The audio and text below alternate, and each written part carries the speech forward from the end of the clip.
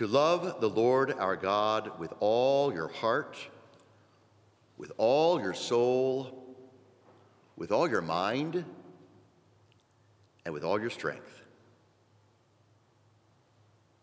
And then to love your neighbor as you love yourself. Who can do that? This is so impossible, it seems. We work so hard at trying to get close to God. Everyone in this church today desires in some way to get closer to God. That's why you come to church, in part. And if you had to ask the question, what do you want most out of life? I think most of us do say, I want to get closer to God. That's where I'm going to find my happiness, my peace, my joy, a sense of balance and purpose. I want to get closer to God, but I can't do that. To love God 100% all the time, who can do this? And many people walk away because it's just too hard. It's just too hard to do this. There are over 600 commandments in the Torah. Then you have the 10 commandments in the law of Moses. That's a lot of laws in the Old Testament, and Jesus sums it all up into basically two: love of God, love of neighbor, and self. Wow. I'd like to look at the other commandments. They seem easier to follow than this one. So let's talk about how hard we work at things and how difficult we actually make our lives in relation to getting closer to God. The other day, I wanted to get a pumpkin for Halloween.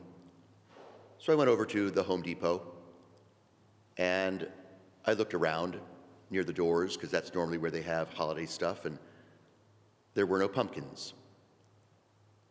So I went to the garden section, thinking that's naturally where they'll have them. There were no pumpkins there. I started walking inside to aisle 1, aisle 2, 3, 4. I did this for about 25 minutes, getting frustrated, looking at other things I maybe would like to buy, but no, I just wanted my pumpkin. So then I decided, okay, it's time to ask. Stop looking around and being foolish. One of the employees will know. Could you help me? I said, I'm looking for a pumpkin. Oh yeah, that's in the garden section. I said, no, I've been there. There's no pumpkins there. Oh, did you try aisle 2? I said, yes, that's lumber. How about aisle 16? I said, no, that's electrical. I said, all I want is a pumpkin. Don't you have any pumpkins? See the manager. At that point, I said, no. So I went to Rodman's, just down the street. I love Rodman's. And before I could even enter to look for a pumpkin, there was somebody who came up to me and said, how can I help you? The customer service there is excellent. You all know about Rodman's. Superb. Really nice. And I said, I just want a pumpkin. And she said, here it is. It's right here. And it's free.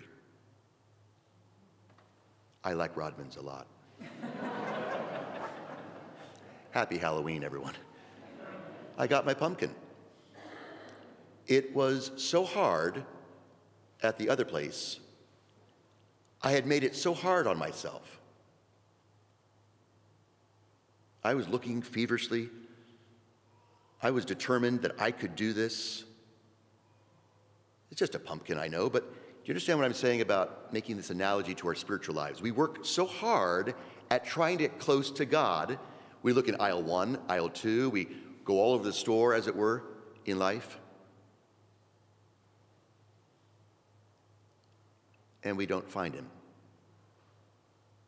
And then maybe we give up, or we leave the store frustrated. We leave that relationship with the Lord frustrated because we didn't find him.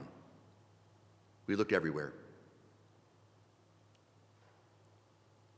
And then maybe it's time to change the way we're doing business with the Lord, and we go to another store. We try another way.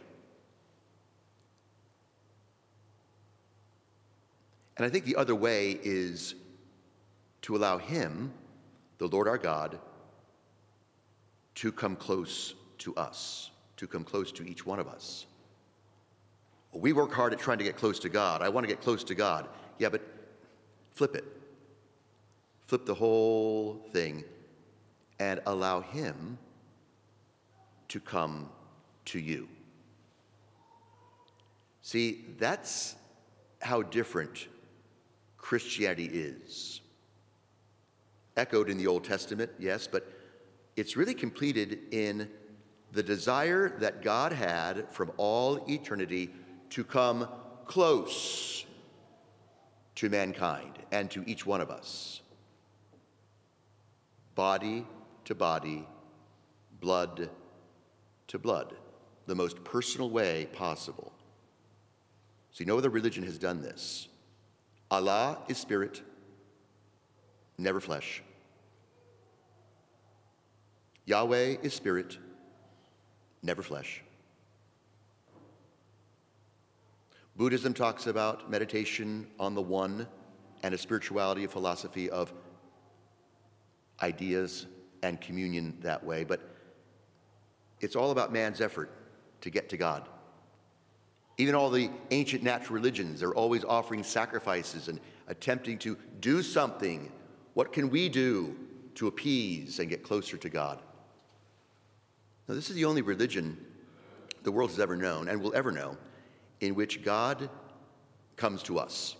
We don't go to God. God comes to us. Emmanuel, God with us in the flesh. No longer just ideas or doctrines or concepts. No longer indirect forms of nature and signs from the heavens. No longer prophecies and sacrifices and philosophies of God. No, this is going to be real, personal, historic flesh. God gets closer to us. We can then relax. Allow, by analogy, customer service to do the job. See, the Lord is the perfect customer servant. Everyone complains about customer service these days, but I'll tell you, there is no better customer server than Jesus. You walk into his store, into his church, as it were. You don't have to buy anything. You can look around and then just get quiet and allow him to speak to you his word and then to feed you with his body and blood. And like that pumpkin at Rodman's, it's all free. You don't have to buy it. It's all yours for the taking. Over and over and over and over again. For 2,000 years, in a very special way, God continues to come close to us in his Son, Jesus Christ, in and through the Mass. For 2,000 years, until the end of time. So this is why St. Paul and the letters that we're reading from Hebrews these weeks tells us about the nature of this particular customer servant who continues to make close God to us in his sacrifice. See, the other priests, he says, were many, but Jesus remains forever. He has a priesthood that does not go away. Now, priesthood is very important in the Old Testament and extremely important in the New Testament. He is always able to save those who approach God through him. So you want to get closer to God, says the letter to the Hebrews, you go through Jesus. You don't have to work so hard at it. Yes, you work, but it's not about you, as we've said so many times. It's about him. Let him do the work. See, the work of the Mass is not you, with all respect. It's not me, with all respect. Oh yes, we have our place in this Mass. No, the primary presider, celebrant, is the high priest, Jesus Christ. It was fitting that we should have such a high priest. He has no need, as did the high priests of old, to offer sacrifice day after day. No, he now offers himself as the perfect, holy, unblemished, innocent lamb of sacrifice to atone for all sin, for all religions: Islam, Judaism, Hinduism, Buddhism, natural religions. This is incredible, friends. I mean, literally incredible, unbelievable. That we now have a perfect high priest that offers continually the same sacrifice he did on Calvary, perpetually represented for you, for me, in our time, in this place, now, in the course of an hour and 10 minutes, every Sunday. Or as I've said, you can come to the 7:30 a.m. and do it in 32 minutes. But it's not Chronos time, it's the Kyrios time, the time of God, by power of the Holy Spirit, who said, do this in memory of me. So every time we do that, this is my body, this is my blood, we represent that perfect act of sacrifice that Jesus Christ accomplished for all mankind. You want to get close to God? Allow him to come close to you. And most close, body to body and blood to blood. You can't get closer to God than that. Do you see how intelligent this Catholic Christian understanding and relationship is?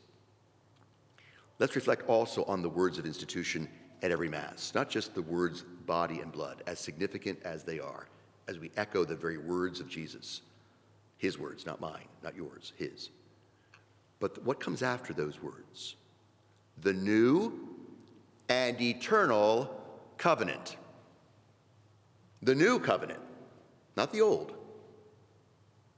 It's a new covenant and an eternal covenant. There will never be another covenant with God as perfectly manifest and accomplished by Jesus. That's amazing. We are the beneficiaries of 2 millennia of this incredible belief. It makes you want to go to Mass more often. Tomorrow's All Saints. See you then, right? Amazing. And he has been made perfect forever.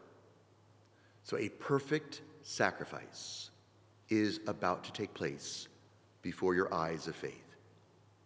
The world comes in here and says, I see bread, I see wine, I see people praying, and that's very beautiful.